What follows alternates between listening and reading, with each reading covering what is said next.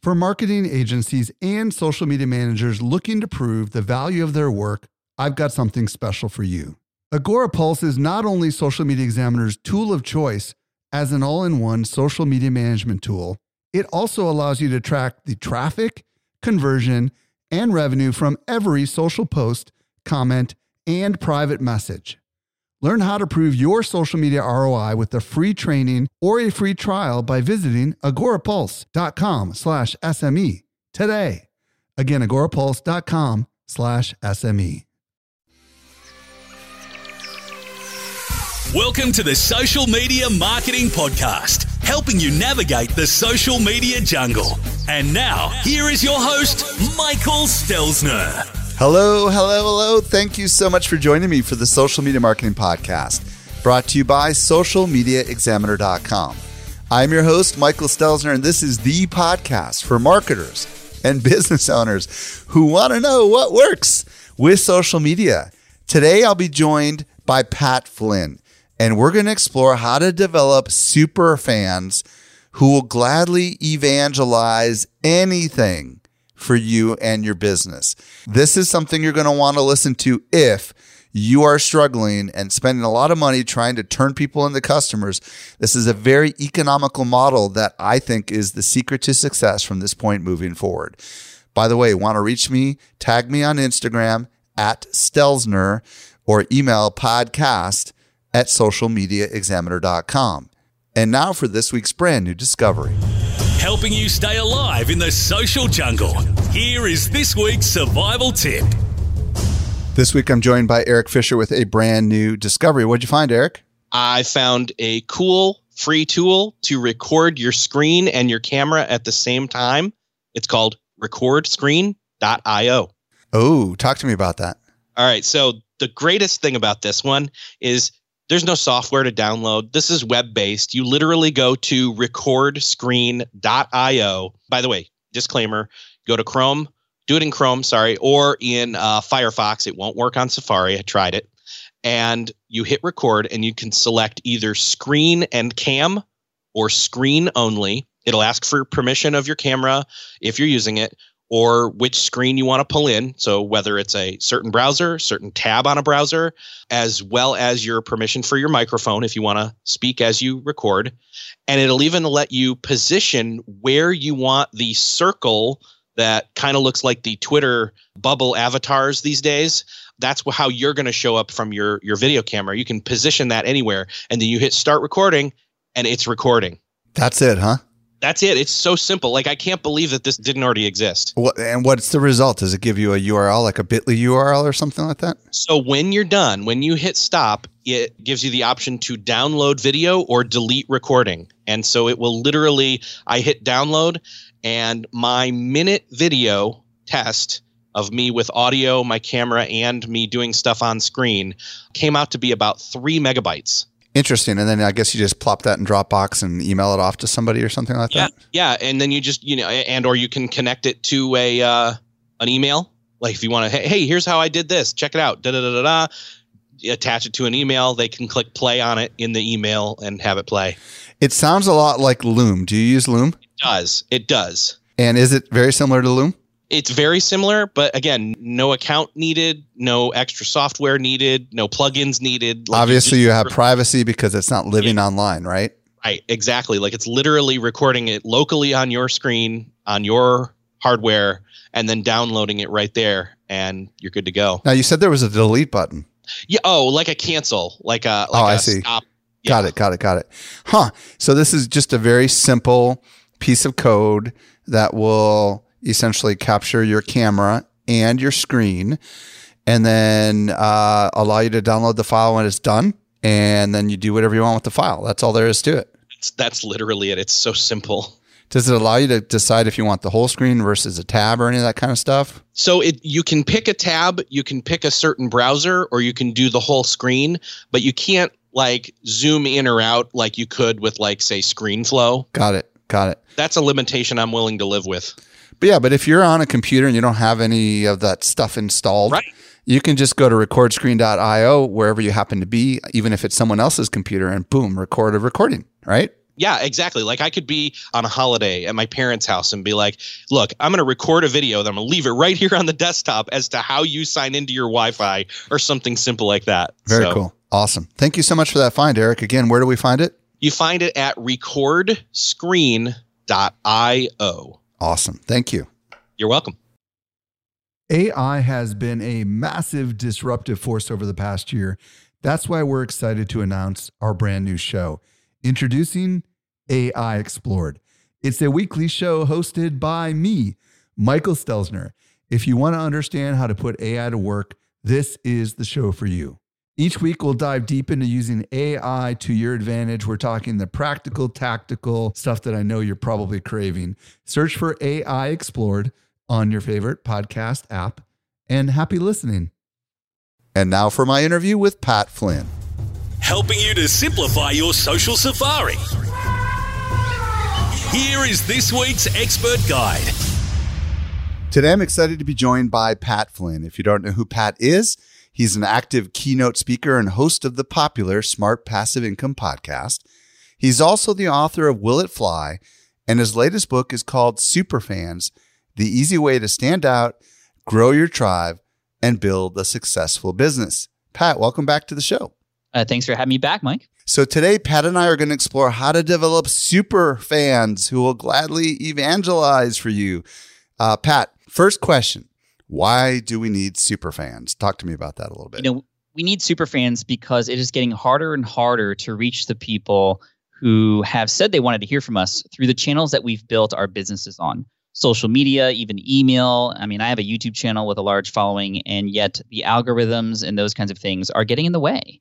But the cool thing about superfans is they will go out of their way to make sure they have you in their life. And when it comes to this ever-changing environment of social media and technology and the businesses that we have, it is the superfans who are always going to be there. They essentially become our insurance policy. We can rely on them because they can rely on us. And the beauty about this is it's more fun. I think that, yes, search engine optimization and all these kinds of strategies, advertising, I mean, that's important. Yes, getting new people to find us is important. But what I feel is more important is that experience that the people have once they find you. Because in return, not only are you going to have return customers, you're not only going to have these amazing testimonials, but those people will evangelize and be ambassadors for your brand. And even without advertising, even without reaching out and finding new people, your superfans will grow your business for you with the most authentic, incredible energy. And I feel it's so important for businesses to think about this now more than ever. Well, and I'm glad you talked about, the YouTube channel and the algorithms and stuff because, so many of us are focused on growing a fan base. But the reality is the algorithms are designed to repress our ability to communicate with that fan base, right? And this is like an algorithm buster, isn't it? It is an algorithm buster. It is agnostic to any of that stuff. And we need to start building our own sandboxes now. So why did you decide to write what is your third book, if I'm not mistaken, Superfans? What's the backstory? Well, I mean, the backstory here is this was a topic that I've always been interested in. I've had an amazing fan base for a very long time now. And a lot of people have been asking me, Pat, how do you get to the point where you can just tweet that you're going to be at a restaurant somewhere and then you have like 20 or 30 people show up who want to hang out with you and meet each other and get your autograph or take pictures with you, or these people who are repeat customers who will buy any of my products even without reading the sales page. People keep asking me, well, how do you get to that level? The truth is it doesn't happen overnight. A person doesn't listen to a song and become a fan of that musician or band that moment, right? It takes a lot of care and love for that person and that experience over time is what leads to this. And so I ended up speaking about this topic on stage back in 2014. And for whatever reason, it just made such a huge impact on people. And people kept saying, oh, you need to talk about that at my event. So I got invited to speak about it all over the world, including social media marketing world. And just the response has been incredible. And then I have to give a lot of credit to our good friend, Jay Baer, who came up to me after one of those presentations and said, Pat, the world needs to hear this. And if you do it 200 people, 500 people, 1,000 people at a time on stage, it's not going to have an impact like if you were to write a book. I really recommend you should write a book about this. So I did. And big thanks to Jay Baer for encouraging me to do that. Is it an audiobook as well? It is an audiobook as well. And what's really cool is just, I read my own audiobooks. It's one of my favorite things to do. I'm a podcaster at heart. And one thing I always do in my audiobooks is I kind of go off the script a little bit too, which is pretty fun. I've never had a chance to actually read my own books. Unfortunately, I've had them, the publisher hire a voice that I don't think is nearly as good as mine. So that must have been a really cool experience. It's fun. All right. So let's start with the fundamentals. Define what a superfan is. So a superfan is, and this, I got to give a lot of credit to Kevin Kelly, the author of this article that was really important in my journey as an entrepreneur and a business owner, and one that's been read and shared throughout the world. And it's called 1,000 True Fans. And my definition of a superfan is pretty much the same as his as a true fan. And that is somebody who is so in love with you and what you do and your art, your creative, your music, your brand, your product, whatever it is, that they will go out of their way to make sure that you not only are going to continue to be there, but that everybody else knows about you too. And he compares it to, if you're a musician, for example, these are the people, the super fans of your work are the people who not only buy the albums and who have the posters on their wall, but they're the people who would drive 8 to 10 hours to go see your set somewhere and then wait afterwards to hopefully see you come out of the back of the venue and take a picture with you. Like, that's a super fan. A super fan in the business world is somebody who not only knows your products, not only knows more than some of the employees know about your product, but they go in depth and also would even stand in line and wait overnight to get that product, the next product that comes out. You see this in the Apple world and a lot of other kinds of products who have people camping out of their store because they know a new product is coming and they want to be the first. They want to be the first to get their hands on it. That's a super fan. All right, just a little side story. My wife camped out overnight to get the Princess Beanie Baby way back in the day. No way. Yeah, that's crazy. So she was a super fan of Beanie Babies, I guess, rather than a person. But I guess what we're saying, this is a tiny little group, right? I mean, because this is not like you're not going to have millions. You might not even have thousands. This just might be hundreds, right? It just might be a few dozen. And the cool thing is when you build for those kinds of people in your audience and that experience that you're offering as a byproduct, even the people who are not super fans are still going to be ambassadors, are still going to say nice things, and are still going to help encourage others to come in as well.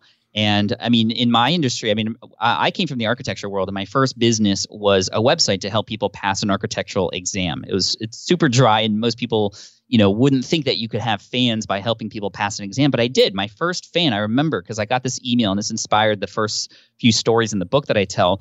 A woman named Jackie emailed me, and she said, "Pat, I finally was able to pass this exam. It took me over a year. I found your stuff, and it helped me. Thank you so much. Can I take you out to dinner?" And I was like, "No, I don't know who you are. No." But at the end of this email, she also said, "Pat, I'm a huge fan. Thank you." And I couldn't fathom how a person can be a fan of somebody who helped you pass an exam, right? Usually we're fans of athletes, musicians, rock stars, actresses, actors, etc. But what ended up happening, because I kind of just put that comment aside, I didn't really understand. But then a couple months later, I checked my customer list and I saw that there were 25 to 30 new customers coming from the same exact company that she worked for. And I eventually found out through a conversation with her that she had convinced every single person in her firm, including her boss, to go and individually buy my same study guide that she used as well. The funny thing is, this was just an ebook. She could have literally just sent it to all of them for free. But she, as a super fan, somebody who actually got a really good experience with me helping her, wanted to make sure I got paid back in return. So you don't need a lot of people to have an amazing and an incredible sort of foundation for the experiences that people have in your brand and what they can do for you. And Kevin Kelly, his article was called 1,000 True Fans. Like, you just need 1,000. Why 1,000? Because if you just think about it, you have 1,000 of those true fans, super fans, and hypothetically they were to pay you $100 a year, just $100 a year for whatever it is your creative is, your art, your service, your coaching, your products, whatever. And many people I know spend way more than that per month on the thing they love. I spent well over 5 figures on Back to the Future stuff, for example, which is the thing that I'm a big fan of. I'm sure a lot of people who are fans of Beanie Babies, for example, spend quite a bit of money on those kinds of things. So $100 is pretty minimal. So $100 a year times 1,000, there's 6 figures right there. And when you consider that these are not just people who are going to continue to be customers over time, but they're also going to bring new people into your business, can grow exponentially. And quite honestly, it's so much more fun doing this. But you're right, it's a smaller percentage of your overall user base and engagement level. What I love about this is super fans are often evangelists, is what I'm hearing you say. And the ripple effect of a single super fan is far greater than just the money that super fan has invested in you. Because in the case you mentioned, that one super fan ended up 25xing, right, her actual value to you by evangelizing those other people inside of the firm she worked for, right? Correct. Exactly. And the idea here that if you invest in nurturing and building up super fans, and we're going to talk about how to do that today, but if you invest in creating and nurturing super fans, imagine the scale capability versus just spending money with Facebook, right? Or just spending money with Google, because the amount of money that it takes to build a super fan and nurture them up is inconsequential compared to the amount of money you're probably going to invest with Facebook. Am I right? You're exactly right. And the thing you're investing here is a little bit of time and care into the people who are in your brand. Yes, search engine optimization, paying for ads to find new people, that's important. Like, that's step one. But oftentimes businesses, that's their whole business model. And that's where the competition, once they spend more time caring about somebody, is going to outrule you. So yes, finding new people is important, but it's those experiences, those magical moments that I like to say in your brand that get people to not just stay there, but to share it, to bring new people in, and to really create what I like. I keep saying this is the insurance policy for your business, no matter what happens in the social media space. Okay, we're going to get into a model here in just a second, but I want to ask this question first. How do we know, because a lot of people hadn't even heard of the concept of a super fan until this moment. How do we know when we see one? Because you start to see your customers engage with you on a much higher level more often. And the reason why I think a lot of business, like, you're probably listening to this right now and you're like, oh yeah, this totally makes sense. Like, let's build for those amazing experiences in our brand. And we know this, like, this is what makes a great company. But the hard part about this is it's not necessarily measurable, right? It's not necessarily a specific dollar amount that a person spends, therefore they become a super fan. A super fan may never actually spend money with you, which is the other thing. But they could turn into a lot of money from the evangelism that they have and the support that they have for your brand. Some super fans, I mean, I know a lot of my fans step up when there's like a hater or a troll that comes by who tries to say some stuff about me or my brand or whatever. I mean, they're there on the front lines defending me before I even know those trolls exist. I mean, there's so many more elements beyond just the ROI and the money that's coming back as a result of creating these fans. But generally, it's a sense of just, you get to know your people over time, and some of those people you get to see over and over again. So there's higher engagement levels. Oftentimes it does mean that you're starting to see these people spend more money with you. I mean, if you have a suite of products, a good indicator is this person has purchased every single product, right? That's a good indicator that, okay, this is somebody who is at a higher level than much of your audience who have just found you, your casual audience, like I like to say. And that's where you can start to engage them a little bit more. It's hard to measure, which is why I think most people sort of stray away from it, because these other things like advertising, search engine optimization, you either know it's working or it's not, and there's dollars behind it too. Yeah. And, everybody listening is probably a super fan of someone or some brand. And you just ask yourself, what do you do, right? You probably listen to every single episode of their podcast, or you watch every video that they publish on YouTube, even if it's boring, Right. And you just or you tell all your friends about it, but the brand might not even know who you are, right? Those are the indicators, I would imagine, of someone who is a super fan.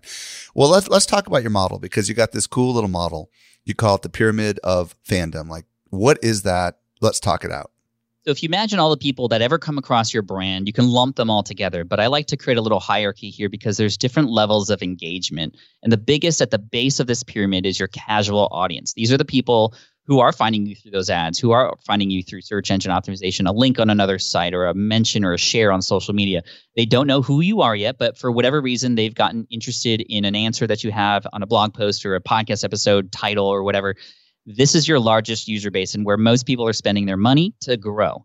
Above that, and our goal is to then convert people from the casual audience member to then the active audience member, the active subscriber. These people have taken some sort of action to basically vote and say, oh, I like this person. I like what they have to say. I like their products. I'm going to sort of just start to pay attention a little bit more. They're active. So these are your email subscribers. These are your followers or fans on certain social media channels. People have said, yes, I want more, but I'm not, going to buy everything. Then above that, a little bit smaller in the pyramid, is your connected community. Yes, you may have subscribers, but it's the connected community, which is actually where the magic starts to happen. Because this is not only you talking to your people, it's not just your people talking to you, But it's when your people start talking to each other, when they feel like there's a sense of belonging, something that they're there for, that they can expect not just from you, but from other people like them too. And we as human beings, we just want to be with people who get us. And when you, as the leader of this brand, you can facilitate these group opportunities, these community connections, really incredible things happen. People start to feel an identity. This is where you start to get like fans of Star Trek are known as Trekkies, fans of Taylor Swift are known as Swifties. Like, they're not just fans of that person or movie or show. They love when they find another person just like them. And that just elevates the brand even further. And then the little one at the top, the little section, the smallest, like we talked about, are the Superfans.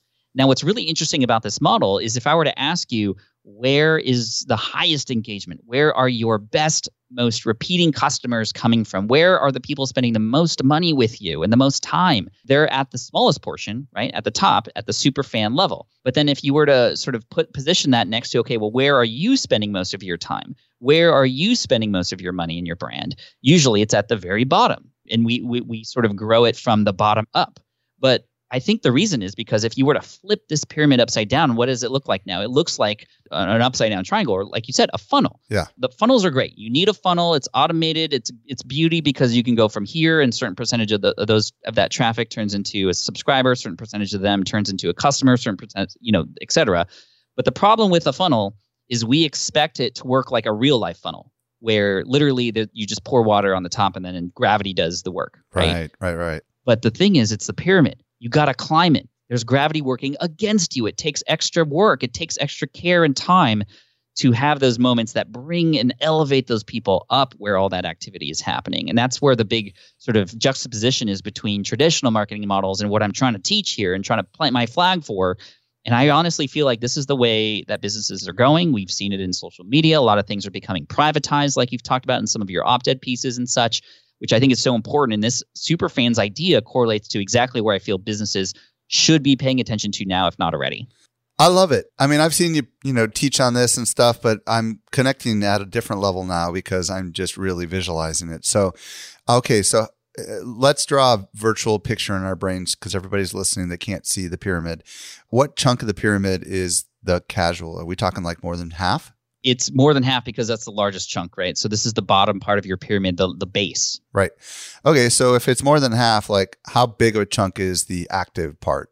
It's probably going to be about 30%. So is it like half of the remaining top of the pyramid? Do you understand what I'm saying? Okay. Yeah. I mean, it's a little bit more than that. You have more subscribers than you have people who are members of your community who would, go to an event that you put on, for example. And then there's a certain percentage of them, maybe the top 5%, who are going to be those super fans. Got it. So this is a pie chart. Then 5% would be the super fans, right? And just out of curiosity, I mean, I know I'm changing the shape on you. Forgive me, but the connected community. What are we talking? How big is that? Is that like 10% or is that? We're talking 15 to 20% for that. Okay, so 15 to 20% plus another 5%. So about at best 25% of the pie is going to be at the connected community level or higher. Is that what I'm hearing you say? Yes. I mean, generally speaking, and it could be even less. Got it. So what I would love to do is just reiterate these different levels. So at the casual level, this is the people that watch your videos on YouTube. This is the people that listen to your podcast. This is the people that visit your website. Am I right? Yes, they're casually listening. And when something comes up, like, sure, they might listen to it, but they don't think about you randomly. There's nothing that triggers them during the day outside of that content to think about you and come back. They're there because they have a question and you have an answer. Right. So they might have just come in from search and never come back again, kind of a thing, right? That's right. And then the active, are these the people that hit the subscribe button on my podcast and hit the subscribe button on YouTube or put their email address in? They are, yes. And so they know you, they like you, and they want more. But again, they're not at that level yet where they are going to take a little bit of extra time and care to put forth more effort to be a part of something, a community. These people may or may not be customers either. And then the connected community, just out of curiosity, how long typically have they been in your tribe, if you will, in that active community before they become part of the connected community in your experience? Yeah, this is a common question. Like, how long does this process take? And the truth is, it doesn't happen overnight, but it can be sped up. And it kind of depends on your business model, depends on those moments that you create for people. And, for me, for example, I was quick to fall in love with the movie Back to the Future because there were some cool things in it, and then a lot of things that were very personal to me in my life that kind of sped up that process. Whereas I know there are people who were in my brand and following me on Smart Passive Income for years, and it took them quite some time before certain personal things happened in their life where I was able to make an impact to jump them up to the level of superfan status. But what I love is you can immediately, like within 15 minutes after a person finds you, you can convert a person from a casual audience member to an active audience member. And there are some things that might take a couple weeks for you to then convert an active audience member to become a part of your community. So it does take more time and care, but the bottom of the pyramid is where a lot of action can happen, and it can happen fast. A lot of missed opportunities for brands that just aren't paying attention right now. Yeah, and what I want to do in just a few minutes is talk through tips to move people from each level of the pyramid, and we'll dig in on this stuff. But, obviously if somebody's focused on like search engine optimization, that's the desire to capture more search traffic and just grow a larger, casual audience. Same thing with Facebook ads, right? Like you're targeting an audience, trying to draw them in. And really, this is what so many marketers are focused on. And what I love about what you said is like, it's kind of easy to bring in an audience that's casual. The harder part is to get them to move up the pyramid. So let's talk about like, how do we move more of the casual audience into the active audience? Yeah, I'm going to tell you a quick story. There's a number of different strategies I talk about in the book about how to do this. So we're, again, at the bottom of the pyramid, casual audience. How do we activate them? How do we, as I like to say, trigger them to go, wow, okay, this person has value. I like what they say. I want to subscribe. I want to do any of this stuff. So two important things I want to talk about. Number one is understanding the lyrics that your audience will respond to. Again, the lyrics, this is just the words that you say. What you say is so important because you might have the best solution in the world. You might have the best product in the world, but unless you can speak the language that your audience is going to resonate with, the lyrics, you might as well not have a product at all.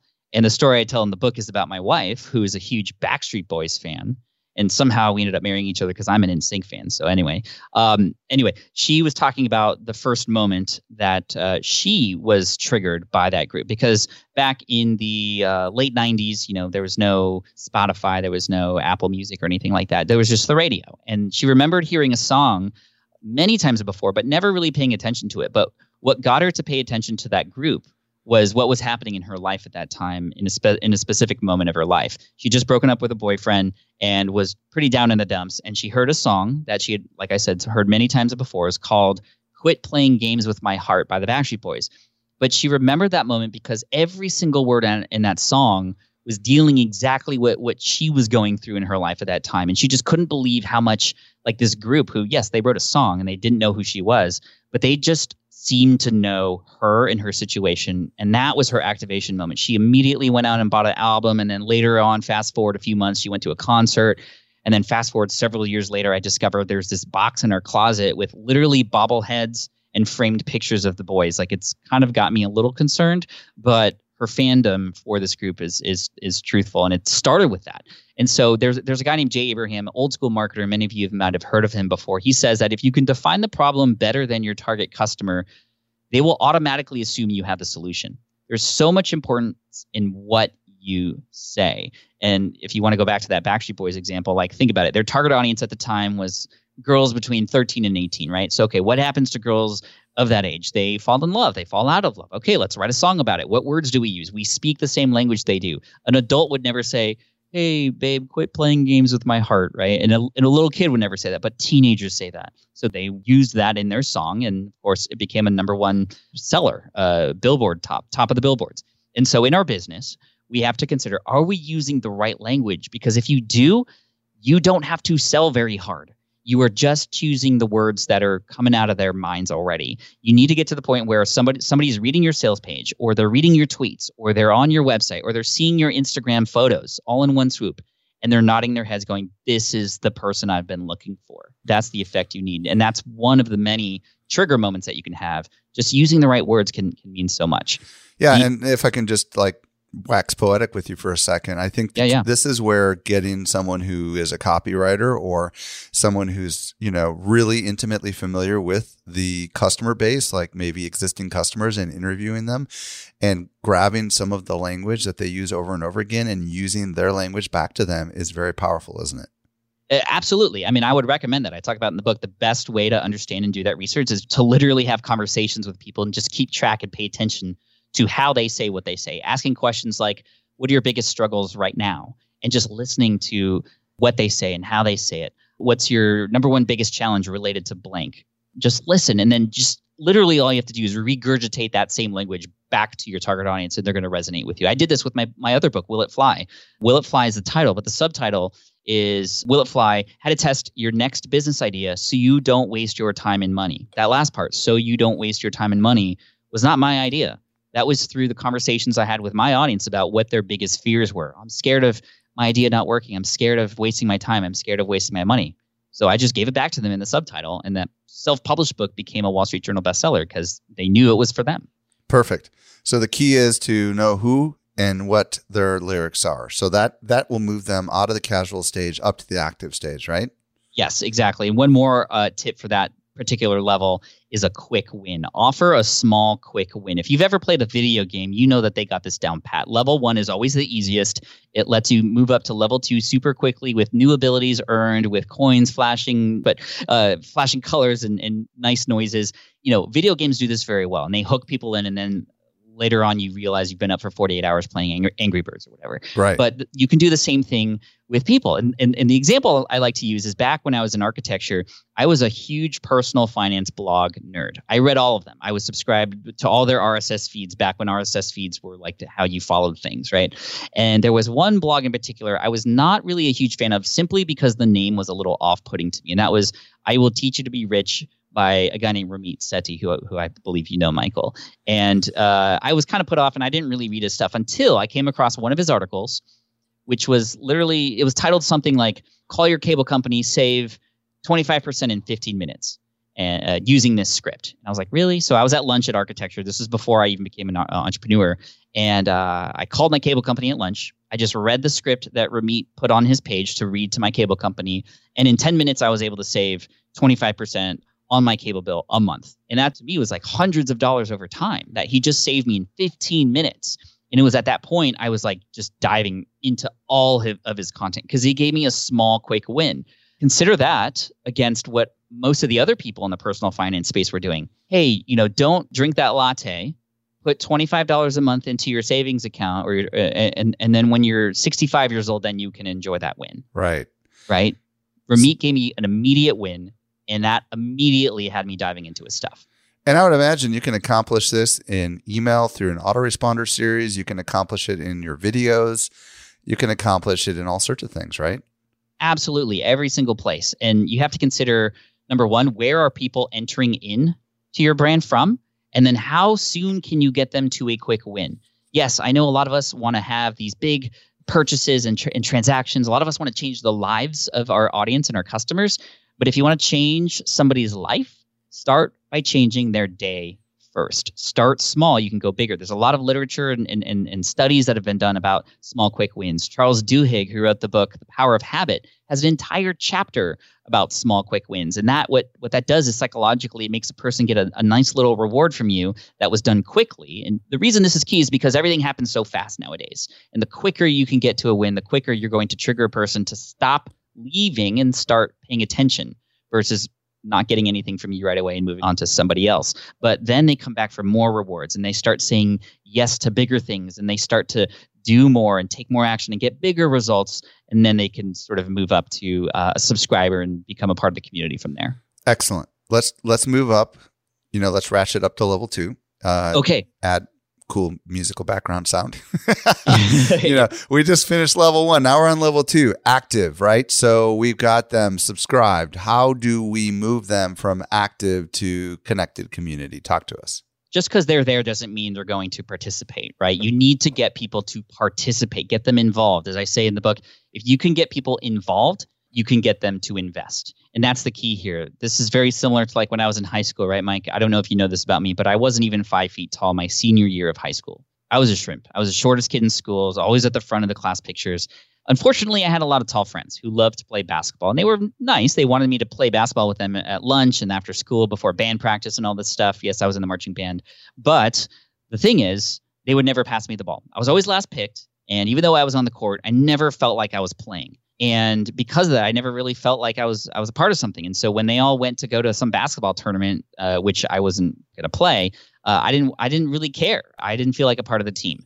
And this happens so many times in our brand. Yes, we finally got that email subscriber, but then we don't consider, okay, now how can we get them involved? How can we pass them the ball every once in a while such that they'll feel like they're a part of something? And there's a lot of like little things that you can do to get people from active to being feeling like they're a part of the community. One of my favorite things to do is to open up your business a little bit and even allow your people to get involved with where your brand is going. So even a little bit of participation gets, and a little bit of just allowing them to speak up and be heard a little bit goes a very, very long way. And a lot of people do this even on micro levels. I remember our good friend Amy Porterfield, she once on her Facebook page, back when Facebook pages were a thing, she had posted like 4 different versions of some graphic that she was going to use in her email newsletter.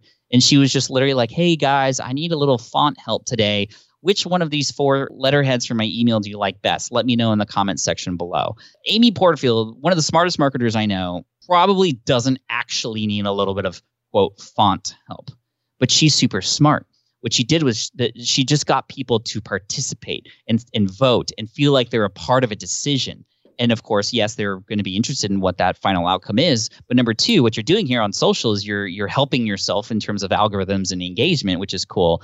And it's always fun to do things like that. So that's like a little micro example. Actually, I have to credit you, Michael. That you are in the new book along with one of your guests from way back in the day, Steve Spangler, who was on your show. And I actually referenced a particular podcast episode where you had him on, because I remember this really made an impact on me, and I used it in my business too, and it worked. He had talked about when he started his YouTube channel, he would do these science experiments, and he would just kind of do the science experiment on YouTube and then share how the science worked. And there was like little engagement. The like comments were just like first, or, hey, cool, or, just there wasn't much engagement at all. And he said that he switched it up. He ended up doing the experiment and then asking his audience, hey, you tell me what happened here.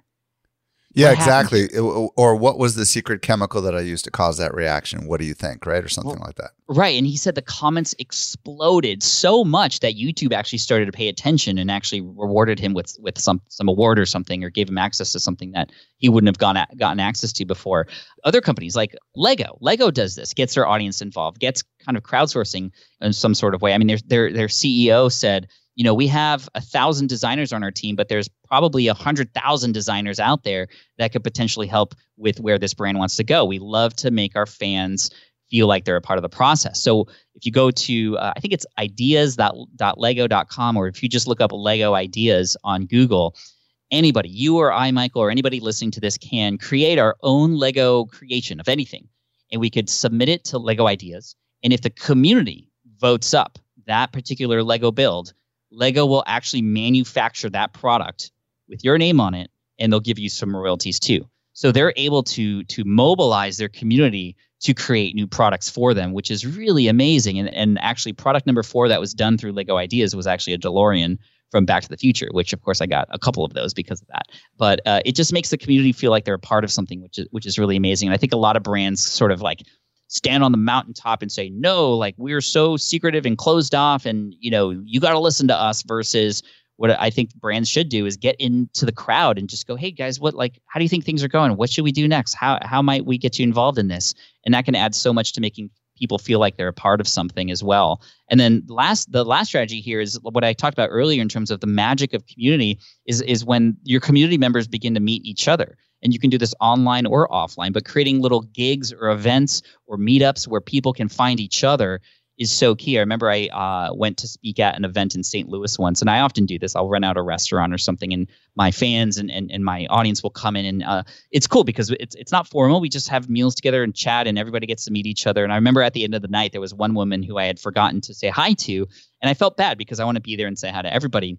And so I go, hey, I'm sorry I didn't get a chance to talk. If you want to talk later on, we could do that at the event. And she's like, Pat, don't take any offense to this, but I didn't come here to see you. And I was like, whoa, okay. But she was like, no, Pat, trust me. I love you. I love your stuff. I love your podcast. But I never get a chance to find people who are just like me. And finally, I was able to do that here. And thank you so much for doing that.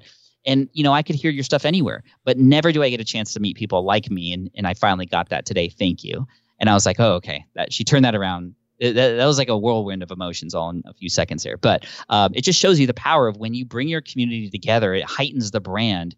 And the cool thing is about those events, like I don't have to talk to everybody. They talk to themselves and it just elevates the brand too. Well, I don't know if you remember, Pat, but do you remember you and Cliff doing a meetup in Vegas? In Vegas? Yeah. We had like 150 people come out. People started crashing. I was one of the attendees at that event, and I got to sit at a table with Lou Mangello and really get to know Lou as a result of you and Cliff deciding to do a meetup at a conference. It's not around anymore, but it's pretty powerful. I didn't know that. Huh? I didn't know that's where you met Lou. Well, I had previously met Lou, but I really didn't bond with him until we sat down and had I don't know what it was, grilled cheese together, because that was what you guys had decided to bring out, which is a bunch of grilled cheese sandwiches. So there really is something to just having a meetup. I mean, like the crazy stories, like the very first time I ever met Lewis Howes was back in 2009, and he crashed a dinner that I had with Darren Rouse and Chris Garrett and Denise Wakeman and Mari Smith and a couple other people. Amy was there back in that day. She was a contractor for me. And all these people that were there went on to do amazing things. And Lewis was this guy that crashed. Like he wasn't really invited, but I've since gone on to become really good friends with him. And it's like, the power of connecting people together in person, even if it's free or over a meal, it's huge, isn't it? It's absolutely huge. And going back to Lego does this and they encourage it. Mike, do you know what an AFOL is? AFOL? No, have you heard of that term? I have no idea. People who are AFOLs find other AFOLs. It almost sounds like a bad word. It sounds really bad. An AFOL is an adult fan of Lego. And if you go to, for example, meetup.com or just type AFOL meetup in Google, you're going to find hundreds or thousands of meetups of these adult fans of Lego who all want to hang out and meet with each other, and they build things and they do competitions. Cool.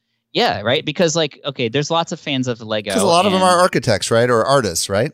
They're artists, dude. There's some people who Lego is even recruited to come on their team because they're so talented with these builds. But it just shows you, even big companies like that, corporations are paying attention to the individuals and allowing for them to meet each other because they know that that just helps the brand. Excellent. And I would imagine, so we've talked about how to move someone from casual to active, right? Which is moving from level 1 to level 2. We've talked about how to move from level 2 to level 3, which is active to connected community by enabling these things that get people talking to each other. How do we move people from that connected community to the super fan? Right. And this is where a lot of people who are so close to getting it right kind of fail. They have a community, but there's a few other things you can do to sort of nudge people into that place where they're going to be a super fan, a super ambassador, and super love everything you do. Naturally, some people in the community, because there's just, over time, they're going to become super fans. But there's some things you can do. One of my favorite things that I think we can all take away and do, actually, even right after this call, is you can use tools that we already have access to give just even a smidgen of personal time and attention to somebody. And no, this isn't 100% scalable, but it's 100% something that works. And what I mean is you all have access to Instagram direct message, Twitter direct message, or there are tools that allow you to do these kinds of things too. But what I mean is sending a quick personal video. Messenger. You can use Messenger too, right? You can use Messenger. Yeah, absolutely. Imagine somebody buys one of your products.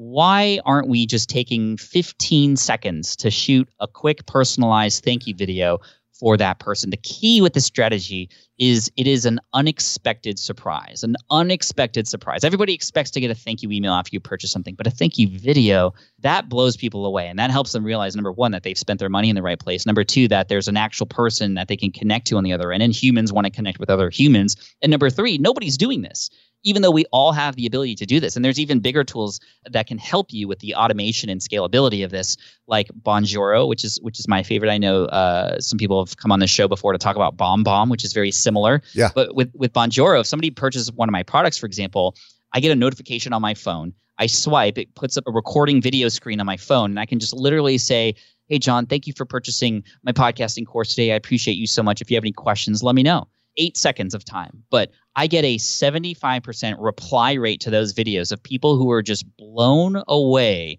Like, I can't believe you took the time. But it's just that little bit of personal care to make sure you're okay. It's just like at a restaurant, right? If you're at a restaurant And let's say you have one experience where you're there and it just takes a long time for the waiter to get to you. The water's empty and you're just kind of looking around. Where are they? A lot of brands online are making people feel like that when they're waiting for something. Number two, there's that experience at the restaurant where you are finished with your meal or you are out of water. You look up and the waiter's right there. He's ready and he comes over right when you ask, right? And that's kind of cool too because you had asked for it, but they're there and you can get that water refilled and get your check. But then there's the third level of experience, which is like, okay, your water is almost empty. And without you even asking, they come by and they give you a full glass of water. But not only that, they also give you a little mouche-bouche, I think they're called, right? Which is like a little thing in a spoon that clears your palate, or I don't even know if I'm using the right term, but it's like a surprise. Like, and that those are the kinds of experiences that like 5-star. It's like when you go to a brewery and they bring out free samples for next time you come, right? It's a similar kind of thing, right? Yeah, it doesn't have to be huge. You don't even have to spend money. It's just a little bit of extra care to say, hey, we want to give you something that was unexpected. And this can happen online. This can happen offline. It just takes a little bit of time and attention. And in the book, I gave a number of different examples of ways that you can do that online and offline. But those are the little experiences that then people share with each other. And when their friend goes, hey, who do you think I should go to for X, Y, and Z? Like they're going to go to the person who gave them those magical moments and those little experiences. They don't have to be huge. They just have to be unexpected surprises. So what I'm hearing you say is figure out a way to exceed expectations with those super fans because they are the smallest group, right? And if you can exceed their, and we've heard from people that they love the fact that we put toothbrush and mouthwash and stuff like that in the bathrooms at Social Media Marketing World. Like it's a small thing, right? But for them, it's a big thing. They don't have to go back to the hotel to freshen up. And I think that's one of those kind of examples. Maybe it's not. No, I mean, it is. I mean, to me, that's one of those examples that gets a casual audience member to become an active audience member. It is a surprising thing, but it's unexpected. It's a trigger that makes you stand out, your event stand out versus other events that they've been to.